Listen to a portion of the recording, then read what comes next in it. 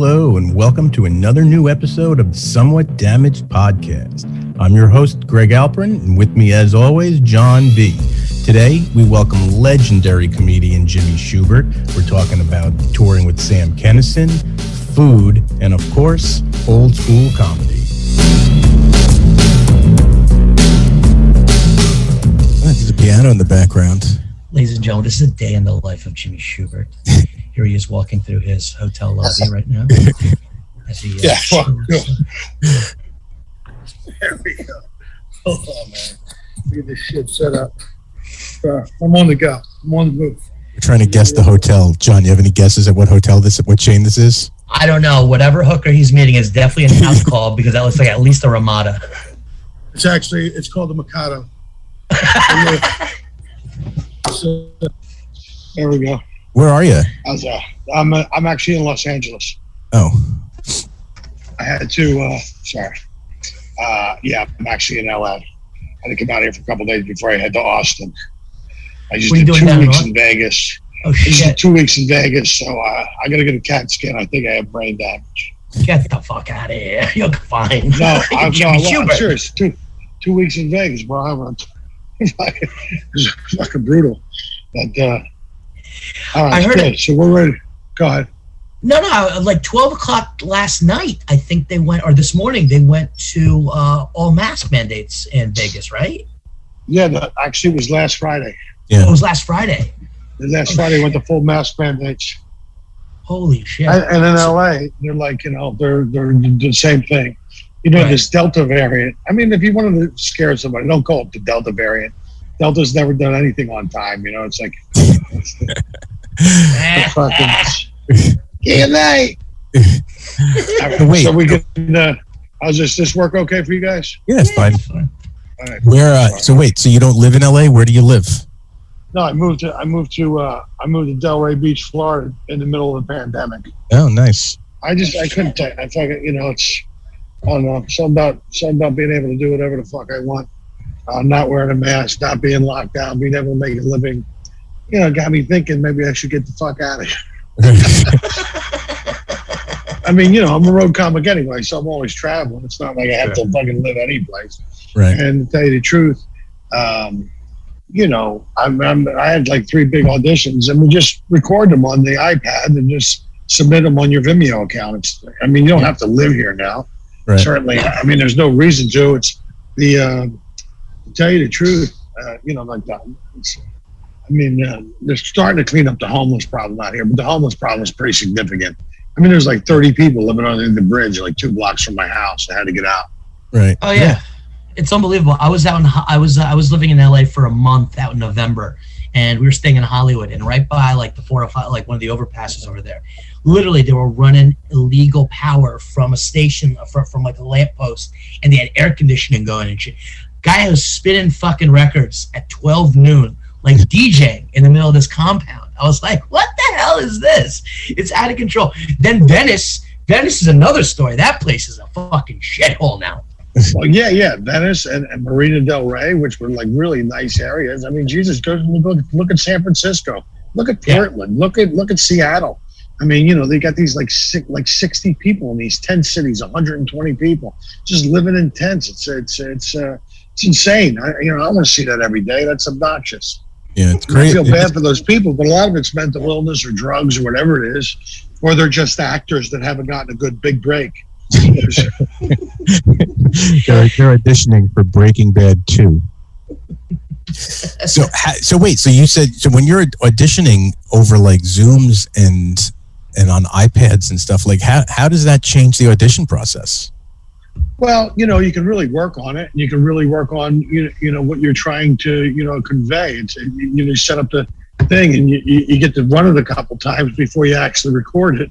Right. And you get to do your best version of it, because they're not even looking at a lot of people anymore. Just the fact that you're even auditioning is a big deal, because they're only looking at like 30 or 40 people, whereas before they might look at 200 or 300 people for a specific role. Now it's just they go, just get some people that have been working. The COVID test, like I was just talking, I know it's going to sound like really Hollywood, but I just had a coffee with this director who's shooting this movie in Vegas, that they want me in. Jamie Kennedy's attached, and they're thinking about getting Donnell Rawlings and Russell Peters for it. But it's but the COVID tests and the COVID protocols are going to cost them an additional $30,000. So if you're shooting a $100,000 movie, you need an additional $30,000 to cover the protocols, because they want you all to live in a bubble and they don't want you bringing it to the set and all this other stuff. So it's changed everything, so, but there is definitely no reason to live out here with the high rents, the high taxes and everything. I can go live right. How's it changed the comedy for you, though? I mean, you're touring. Well, just 2 weeks out in Vegas and shit like that. But I'm a touring comedian. I'm not. That's what I do. I travel the country and I tour. Are audiences more fun now, though? Because it's funny. It seems like now you're doing a mitzvah for the audience. It seems like I don't think they realize how much they missed it. So there's not really a whole lot of heckling. There's people that are just grateful. They're just grateful to be able to laugh again. And believe me, I think it affected people's mental health. This whole thing has affected people. So they're like, I want to get out and laugh. I want to have a good time. And so, I think they appreciate it a little more. That's just been my observation. But, it's how is, like, when you were just in Vegas, were you a residency at one spot for a couple of weeks, or were you? I was at Brad Garrett's club at the MGM, which is real nice. Sure. It's a real nice club. And then right after that, I went over to the LA Comedy Club, which is it's just like a regular comedy club. But I was working on a bunch of new stuff. Right. And whenever I'm working on stuff, I like to go to Vegas because it's a great kind of a amalgamation of people from all over the country. Sure. So you would really get a good idea of how the stuff really plays. Right. So the second week I was working on a bunch of stuff. And Brad Garrett's is a real nice club. I mean, I wore suits and ties every night in that place, but at the LA Comedy Club, it was just kind of like T-shirts and jeans, and I was able to kind of go up on stage and workshop some stuff. So that was, every club's different. It depends, what the deal is. So. What's the difference between the audiences in those two clubs? Well, they're great. I mean, they're great audiences. It's a blue-collar audience up there. Brad's club, the audience is a little older, a little more, I would say, kind of conservative, but they're all older folks with discretionary income. Sure. And over at the Stratosphere, it was a little more, but still a blue collar audience, and they were great audiences. They were just, I think, people are just happy to be out and laughing again, man. Sure. For sure. Do you, like, when you're working those, those are obviously the exact polar opposite ends of Vegas, right? So you have the Stratosphere way down at one end and then MGM clear at the other. It's just a different vibe when you're on one side of the strip to the other. Do you change it up if you were going to work one or the other, if you weren't trying new material out? Or well, no, not really, man. My act's designed. I mean, I like I said, I'm a touring pro, so the stuff has to work in Philadelphia. It's got to work in Chicago. It's got to work in San Francisco. It's got to work in Austin. It's got to work everywhere. So it's really kind of like, and I'm a very Americanized comedian. I mean, you have to be paying attention to stuff that I'm, that's going on in the world, even to just to get the stuff. It's like, so it's got to be funny. But that's my only consideration, is that it's fucking funny. And so, but the act doesn't change that much. I mean, I was just working on a couple of bits. I was just working on flushing out a couple premises that I had and trying to turn them into, I call it like getting a bit performance ready, where it would crush like 80 to 90% of the time. So you just get it. So if there's something that doesn't work, then something I did, not something the audience did. Right. Mm-hmm. You mentioned Philly. You're a Philly guy. Have you been back? Do you still got family over there? Oh yeah, man. I got 5 brothers. There's 6 of us all together, and they all live in Philly and the surrounding areas like Doylestown and Ben Salem and Huntington Valley. And so I go back, and my mom and dad are still there, and they're still married, and I go back and see them. And and because I moved to Florida, I mean, I'm just a quick 2.5-hour flight, like it flies right into Trenton, and then from Trenton it's $20. It's like a $20 Lyft ride to my parents' house. So I get to see my folks a little more, and they're getting older. So that's a plus of living on the East Coast. Yeah, definitely. What we're gonna get into a little bit later on, but we want to talk. I got a question. Do you have? All right, are you a cheesesteak guy or are you more of like a Italian roast pork guy? You know, that's a great question. I actually, I'm a cheesesteak guy, I would say, but I do love the roast pork. The roast pork with like some broccoli rabe and some provolone cheese. But depending or American cheese and cherry peppers, depending, there's so many variations. Are you a whiz guy? Yeah. Do you a whiz? No, I like American cheese with light onions. All right. American cheese with light onions, and I have Pat's and Geno's. I go to Geno's. Okay, see, I don't go to either. I go to Tony Luke's or I go to the Nick's. Yeah, Tony Luke's is great. And there's a place called Steve Princess Steaks, which is up in the Northeast. And those things, you need a hot shower after you get done with one of those sandwiches. It's just messy and gooey and delicious. And, no wonder people, that's why I just read an article said obesity's gotten so bad in Philadelphia that 2 out of 3 people have now become 4 out of 5 people. That's how bad it's gotten. Because they eat this, they're carnivores. They eat a lot of bread with their sandwiches.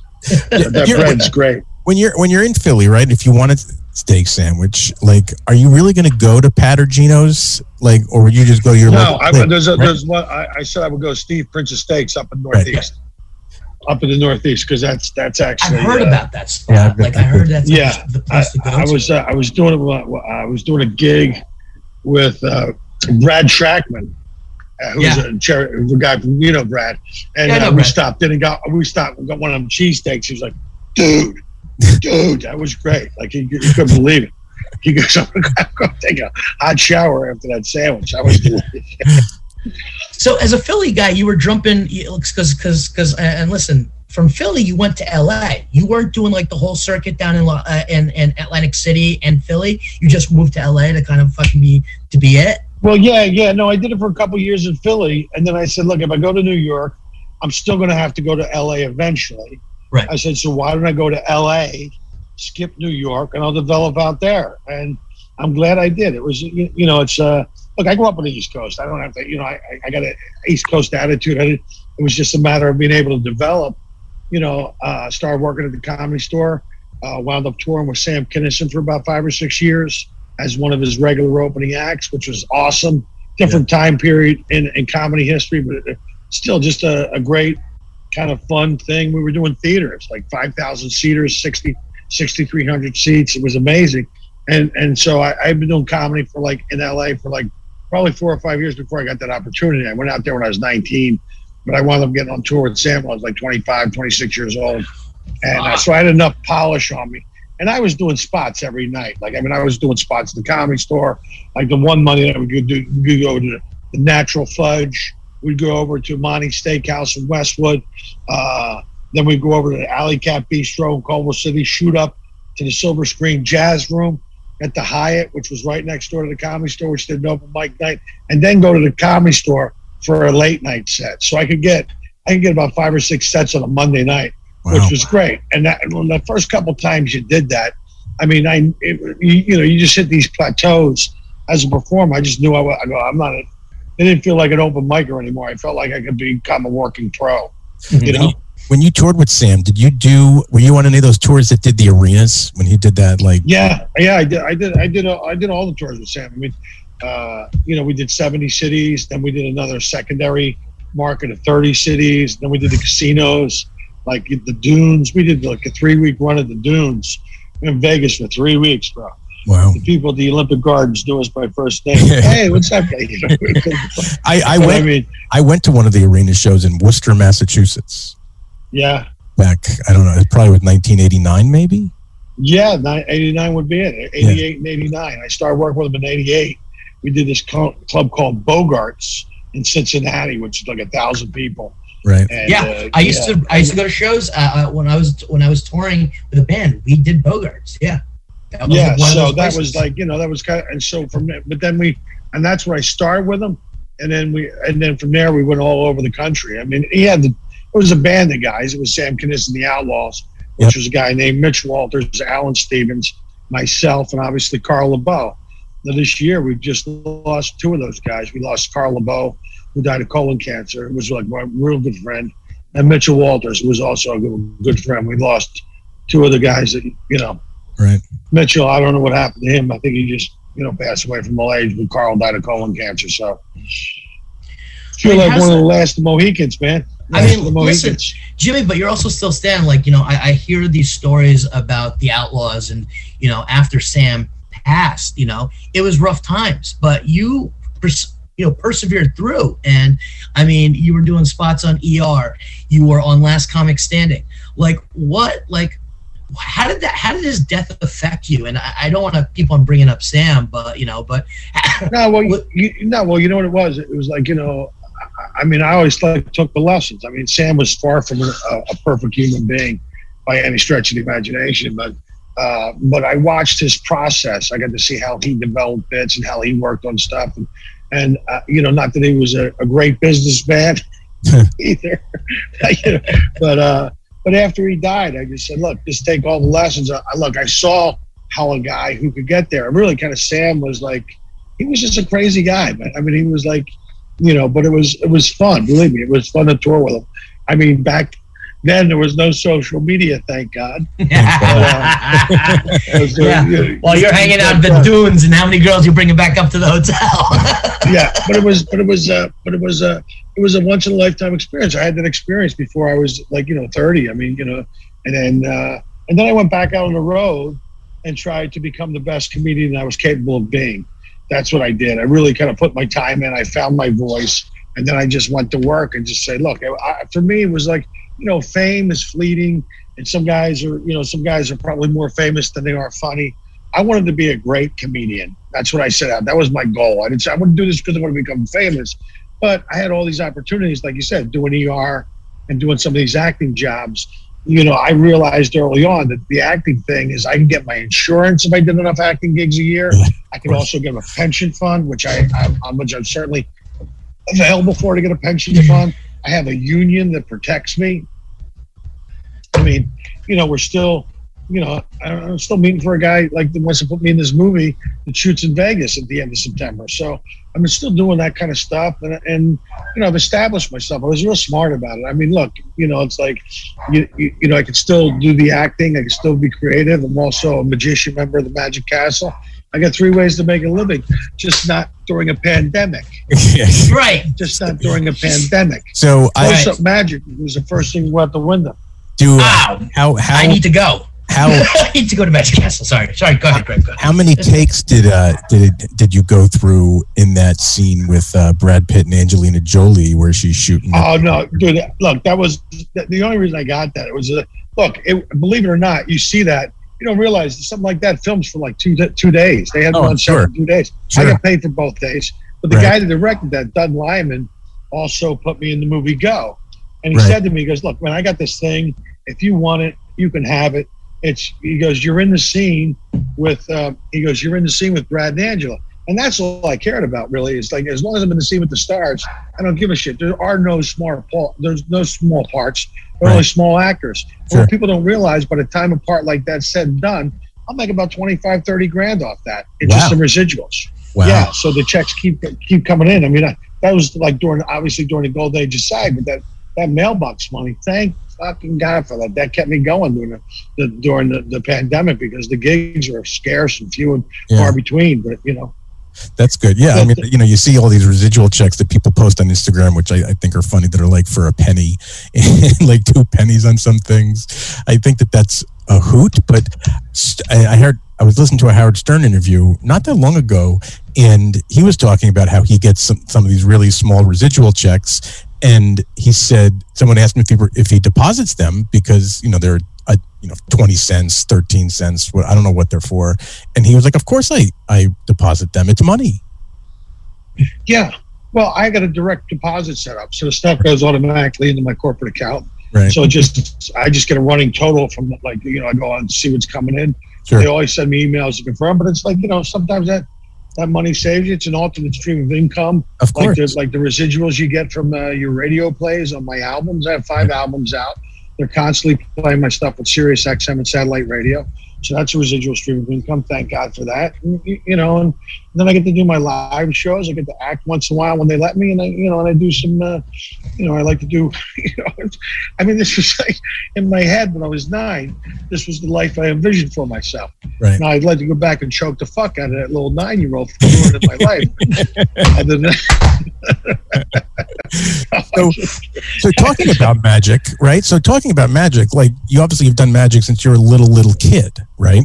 Yeah, I started doing it when I was 9. Yeah. So have you continued to, I mean, you mentioned Magic Castle, so obviously continued to do magic. Well, you know what happened? So I did it until I was like probably like 18. But I mean, I practiced relentlessly during my adolescent years, and the discipline that comes from that. And then when I was 18, I just kind of wanted to find a room and be funny, but I had performed for that. So it just stays with you. It's like riding a bike. Sure. And so, but about 8 years ago, I went through like this midlife magic crisis, and I started getting back into it because well, it's just, hey, dude, as far as midlife crises go, that's not a bad one. You know what I mean? You just wake up and you're like, oh fuck, I spent money on this rabbit out of my hat. Well, no, it was just card tricks. The thing of it is like, you know, I'm on the road. You're in a hotel room. You can go fucking stir crazy. If you have something to work on and develop, I mean, time flies. It's like it gives you something. Like, believe me, a lot of those magic tricks, just a lot of shit involved in that. Sure. But nobody knows how much the practice or that goes into making it seem like you're just fucking around. But that's what I said. I always said, like, you know, if you know, comedians took the template that magicians use, the discipline and the hours of practice, and they put that template over their stand-up act, I mean, fuck, you'd have comedians would be so much fucking funnier. I mean, I just think they put so much more work in on their art than, say, like, you know, comedians do. Comedians just go up on stage and talk. What did you think when they had those shows on Fox? What's that? What did you think when they had those shows on Fox where they showed you the tricks of the magicians? Well, you know, it's just fucking cheesy. I mean, it's like nobody's, you know, the thing about magic is nobody's trying to make you look like a fucking idiot. Right. Obviously, the guy's not really a magician. Otherwise, you'd fucking make the deck disappear and make 3 hookers and Naples appear. Sure. Ta-da! But I mean, it's like, you know, if you just watch it and enjoy it to watch it, then it's great. But you don't gotta give fucking, this is like, you know, it's like one of the oldest art forms in the world. Sure. I mean, just the fact that like somebody put that much work into the presentation of a magic trick, I think if you just watch it and try to enjoy it, I think you'd have a better time. And I need to know how it's done. Right. You know, nobody needs to know how it's done. Yeah, I'm amazed at magic. Magic, like when you see a good magician, it's like mesmerizing. It really. Yeah, because that's the thing. You know, that's the one of the rules. There's no bad audiences. There are only bad magicians. Right. And I learned that lesson early. So it's like, you know, but yeah, you can come across a bad magician. But what I'm saying is, if you're a good magician, the crowd loves it, and it's, you know, it's no big deal. But I just enjoy it because it keeps my hands and my mind idle on the road. I mean, I can just bring a deck of cards and work on some slides. Right. That's all. But hey, you know, guys, time out real quick. I'm sorry, Greg. Can you do me a favor? You've got a light that's like on your head. Can you just wipe it off? A light? Yeah. It's like on top of you. It's probably ruined the shot a little bit. Yeah, it's right in front of you. Just blow on it now. Oh, there it is. Thanks, Greg. Appreciate that. Appreciate that. Thanks so much, man. You're a dick. I always love these. He went and got his D lights, his thumb tip lighter. What the fuck? Great. What are you doing there, Jimmy? You're taking off. God damn it! It's like I was gonna do this whole thing with the back and the forth and the Yeah, 5,000 work. Everybody wants to be a magician. Everybody, you know what I say? Everybody wants to be an asshole. Everybody wants to 15 minutes of shade. That's hilarious. That's funny that you have those. I go, where the hell is he going? And you went and got your. Hey, come on, bro. What's Jimmy, go ahead. I'm sorry. No, go ahead. You go. No, I was just going to say, like, during the pandemic, I got bored as well. And I used to work in restaurants. For a long time, I worked in restaurants. And, you know, like, you'd always have to, like, kind of do something. And I remember one of the best things I used to learn was, like, these stupid things would like make kids happy when I was walking around the restaurant. Like we could play around with it. And then during the pandemic, I was like, you know what? I got to pick it up again. Like it was just so much fun. Like I did it on Instagram for like. Yeah, no, you're right. It's absolutely fun. Side, nobody does nothing, you know. But that little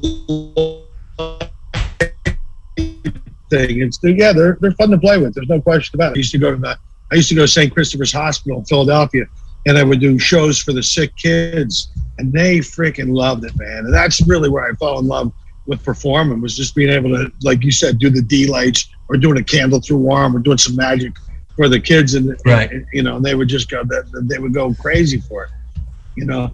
But, hey Jimmy, we got a mutual friend of the pod, Craig Gass, and Craig Gass. Yeah, I love Craig. Yeah, Craig actually wanted us to ask, because he said it's one of his favorite stories. He says you have the most amazing piece about a makeover show with 2 young people whose faces were disfigured. Can you tell us a little bit about that? No, it was it's not. No, that's not it. It was they were on one of these A&E shows, and they were conjoinal twins, and they were connected at the head, obviously. And one girl was wheeling the other girl around on a little chair thing. And I was watching this documentary, and about halfway through the documentary, you know, the one girl says, "Well, she's working on becoming a country western singer." And I was watching this going, that's fucking, I mean, you can't really become a country western singer with a midget hanging off your head. I mean, it's not like a mole with a couple of hairs coming out of it. It's a fucking midget on a stick that you're wheeling around. I mean, you couldn't even find a fucking 10-gallon hat to hide your sister. And like, hey, just get in the hat. I'm going to be a country western singer and you're not going to stop me. The midget's in the hat kicking around and the hat's moving all around. All right, y'all, you ready to boot, scoot, and boogie? You know, but it was, it's like, you know, and then I'm watching this, and I feel bad for these girls, you know, and then the one girl goes, well, you know, I like to date. And I was like, how the hell's that one? Let's say you're attracted. Let's say you were attracted to the larger one, and you want to take her out for a nice romantic dinner. I mean, what's the etiquette on that? I mean, you got to buy dinner for the midget too. I mean, you know, I don't mind. I don't mind springing for a plate of appetizers, you know. Here, midget, there's some cheese sticks. So, how long you been involved in a country western singing? Anyway, it's actually on YouTube. People can go check it out if they want to. Jimmy, we lost you. I'm back. Oh, yeah. Sorry, I got a phone call. I'm back. I'm back, and I'm better than ever. We gotta check that out on YouTube. No, but it is available on YouTube. But it's a whole funny piece. I closed my Comedy Central special with it, and they're calling back. Come on, that was funny. It was during the pandemic. Yes, keep the recording going. Sometimes we lose our guests, but come on, Greg, how fucking great was that? I was like a little light on your head, and you're like, blow it. Are you talking about? I'm like, I don't understand. And then blow it off? Like, you blow it off. I don't get it. But it was well done. I'm like, where is John going that he just got up and left and didn't say anything? And I'm like, there he goes. I'm like, maybe he's going to get a sandwich after all the talks about sandwiches. But nope, he went and got his little toys. I got my toys. There we go. Sorry. How's that? Sorry, fellas. I had to. No, it's all right. It's all right. Is your hooker ready for you? Is that what it was? No, the room's ready? No, it's my old man calling me. He kept calling me. Now I'll call you back, Pops. Call you back, Pops. Just give me a minute here, will you? Is he still on the job? You know, it's funny. He is like an old gumshoe. He's always on some kind of case. He's always working on something.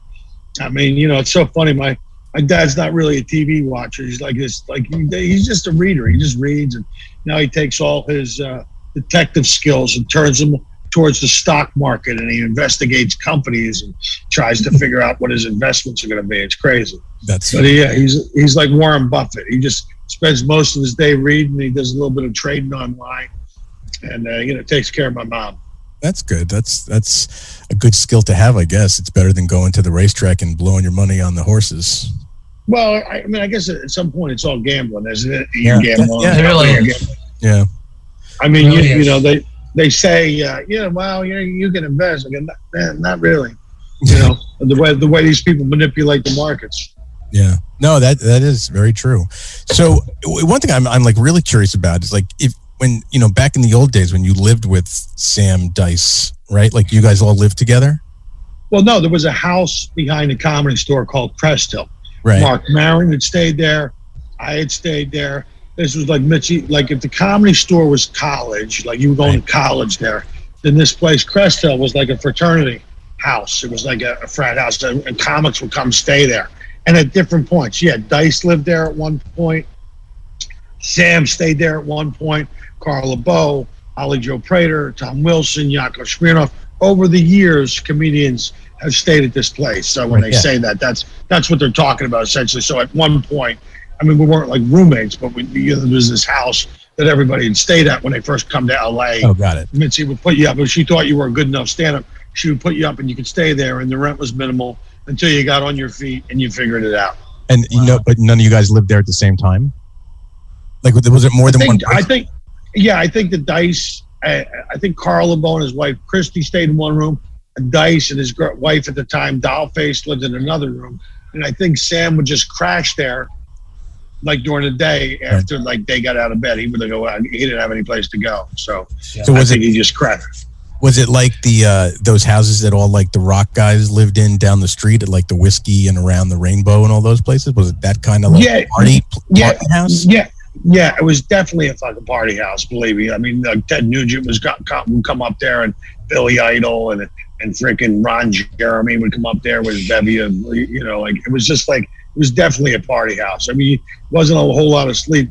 I mean, I tried to get a little bit of sleep, but man, there wasn't a whole lot we had. But Maron was there. I bet you that Coke was so good back then. Not like the shit we have now. Yeah, but I mean, that was a very tumultuous period. And I mean, I know Mark was there with me. Me and Mark were roommates. Me and Maron were roommates.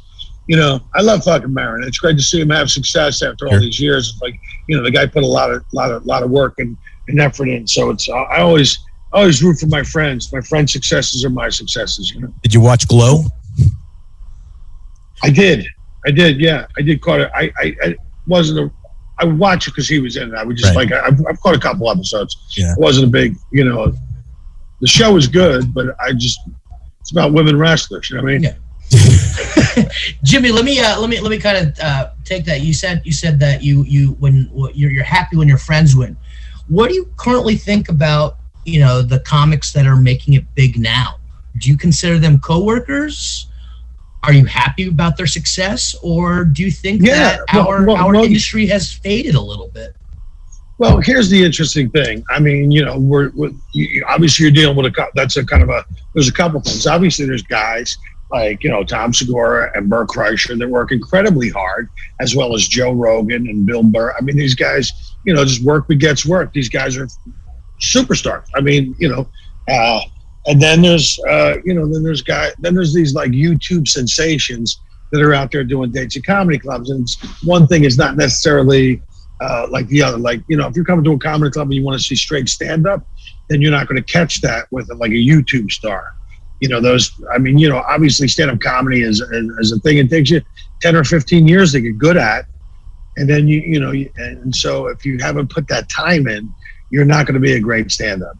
But then, obviously people will, you come out to see you, do whatever your thing is. And some of these folks are doing that. But there's definitely a distinction to be made. I'm an old school stand-up. You come to see my show, you're getting 15 minutes of straight stand-up, solid stand-up, setups, punchlines, callbacks, the whole thing. And, and obviously, you see guys like, Bill Burr, and these guys are Doug Stanhope and Rogan and Chappelle. I mean, obviously these guys are all stand-ups that have put like 30 years in, so they're really good at what they're doing. They're not, but all this other stuff. And I talked with Brian Regan about this. Like some of us just thought, just being a great stand-up is enough. I didn't need to know that you had to do podcasts and do all this other stuff.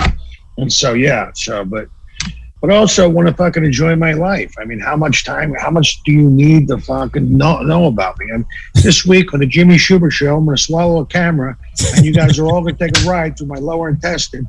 And whoever guesses the correct amount of polyps on my lower GI will get 4 free tickets to my next show at the Improv. I mean, like how much? I got a question though, Jimmy, and this is like, I mean, this is a terrible fucking segue as an interviewer, but Greg's gonna fucking hate this. Yeah, but just recently in the news, Matt Damon was told that he can no longer say the F word, you know, and that his daughter told him. Since being a comic from the late 90s until now, have you had to alter your set in any way to make sure that the audience is comfortable? Yeah, well, I mean, obviously, I'm smart enough to write around it, but I mean, you're right. I mean, you know, once our sense of humor goes, that's it. We're done. I mean, we're done as a country. We're done as a democracy. Once the fact that you see, people don't see the big picture, and it's kind of cumulative because it's just the little things. It's a little thing, and then all of a sudden, you realize how much you've lost the ability to communicate with free speech, because apparently if you're speaking the truth now, it's some kind of hate speech. Yeah. You know, and I find that absolutely ridiculous. I mean, first off, if something can be crushed with the truth, then it should be crushed. I mean, I always say this to people, you know, your television set is the enemy in your house. It is the enemy in your house. It's full of misinformation. I don't watch the news anymore. At one point, I used to worry about what was going on. I don't even watch it anymore because it's not even news per se. So-and-so goes after one of her internet trolls and lets them have it. I go, really? Is it newsworthy? Do we really need to waste the time to listen? I just brought up a fucking article about fucking Matt Damon not being able to say the F word anymore. And you know what's leading right now? Cuomo is leading in the news right now because he just said he just quit on us. Cuomo just quit. well, dude, I mean, you know, he's a fucking scumbag. These guys all talk about how, you know, they all hide behind some moralistic rhetoric. You know, you need to be, well, he needs to resign. Meanwhile, he's a scumbag doing the same thing. These people are all fucking scumbags. They are fucking selling us out a nickel a piece, just selling us down the river. They don't give a fuck anymore about you. My favorite government conspiracy is the one where they convince you that they care about you. They really care about us. They really care about us. And the problem is these people sit in front of a fucking TV set. And it's like, okay, TV, who should I be mad at today? How should I feel today, TV? And your fucking brainstem is soft from 30 years of watching that fucking rubbish just filter into your house. It's nothing but, I don't eat out of the toilet for the same reason I don't watch CNN. You know what I mean? I just find it to be absolutely ridiculous. I mean, we're in the middle of a fucking, like a psyop. Like, I think this thing is the biggest fucking, like, I'm not saying it's not real, but I'm just telling you the reaction to it by everybody is fucking ridiculous. If my fucking life depends on you fucking being smart, then I'm fucked. I mean, I'm serious. I'm serious. I have very little faith in fucking, you know, when we're talking about, what is it, kind of 99.7% survival rate? Yeah. Is it scary? Yeah. Did people wind up on vents? Yeah. Did some people die? Yeah. Did some people live? Yeah. I mean, what the fuck? I mean, let's shut it all down. The variant I'm worried about is the communism variant, you know, because you don't realize that everything's being pushed back, and these rights that you think you have, you live in a fucking free country, you're fucking out of your mind. These people, everything you type in your computer, everything you say on your phone, they're fucking listening to it all. And you should conduct yourself and act accordingly, because they absolutely fucking are. Not to be like, you know. I get it. Is there places in America though that you feel that are easier to be around and be able to kind of do your art form in front of than some areas? Like Florida. Yeah, Florida. Which is why I moved there. Yeah, even Miami-Dade County. Well, dude, I mean, you look at like in San Francisco, which is the only city in America where dogs have to walk down the street and worry about stepping in human shit. I mean, you've taken a beautiful city, the jewel of the West Coast, as I like to call it, because it was an East Coast city on the West Coast, and you fucking ruined it. There's people shooting up on the public transportation system. I mean, it's just bad. I mean, these people, look at these fucking people. Look, fucking Andrew Cuomo was a fucking predator and a scumbag. And you would have this guy making any fucking decisions about your life at all. At all, though. The Republicans and the Democrats are all fucking, they're all the same. They're all the fucking same. Well, it's just a sport now. Like it's literally just a sport. Well, it's who's gonna win. You know, what's the how are you keeping score? Well, it's professional wrestling. Yeah. Because they act like they hate each other. In the meantime, they all go out and spend our fucking tax dollars on these big, elaborate, fancy fucking dinners and eat steaks and $300 bottles of wine while they're fucking convincing us their side's right or this side's right. And if somebody thinks that one side's better than the other, then that's how I know you're a fucking moron and you take your IQ with a fucking tire gauge. Because it's two wings of the fucking same bird. They've been fucking us for the last 30 years, ever since they killed Kennedy. I love the foreign aid package. I love look, we're just going to send this money overseas for foreign aid. Meanwhile, they run it through this company and this company and this company and this company, and then it comes back to one of their relatives in some fucking well-disguised thing. And they the foreign aid package for the Philippines back in the 1970s and 80s went right to the Marcos's pockets, you know? A lot of shoes were purchased with that money. A lot of shoes. A lot of shoes, bro. It's like a lot of shoes, a lot of fucking shoes. a lot of Louboutins, bro. A lot of Louboutins going on. Jimmy, I'm just waiting until like a couple LAPD roll in behind Jimmy because someone's calling the cops. See what's going on back there. Jimmy, where are you going to be next? This will episode be coming out next week. Where are you going to be on? This Friday and Saturday, I'll be down in. I will be in Austin, Texas, in the Romo Room. Nice. And then from there, I go back to. I'm doing Tampa. I'm doing Tampa Side Splitters from October 28th. I love that room down in Tampa. Such a good room. Oh, yeah, it's a great room. And the guy who runs it, Brian Thompson's a great guy.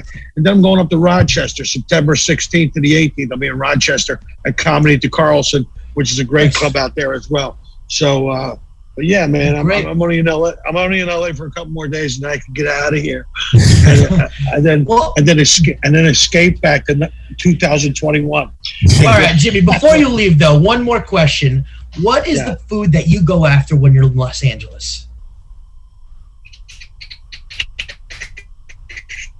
Ooh, that's a good question. That's where I'm going to go for lunch after I drop the sewer pickle. I'm going to make a little room. I'm going to go for some Thai food, which is right down the street. Where? What Thai place? It's called Thai barbecue. So but it's all, you get the pad thai, the chicken pad thai, right, and the cucumber salad, and a couple spring rolls. So wait, you can't get that in Florida? Oh, you can, but it's like the other day I was at a sushi place. I had great sushi. I went to this Aroha Sushi with a buddy of mine, and it's just like, the sushi is like world class. But then I had that. But you can't. I really haven't found a great sushi place in Florida yet, but I'm working on it. Wait, so Aroha in Studio City? Yeah. That place is the best sushi in that area. Like of all those places, there's no question. No question about it. Yeah. And it looks like a back alley massage parlor. Yeah, that's what I love about it. Yeah, me too. That's what I love about it. Well, Jimmy, thanks so much, man. We appreciate you being on the pod, my friend. Hey, thanks for having me on, guys. Great meeting you, and continued success. Bye-bye. You too, buddy. Thanks. Safe travels.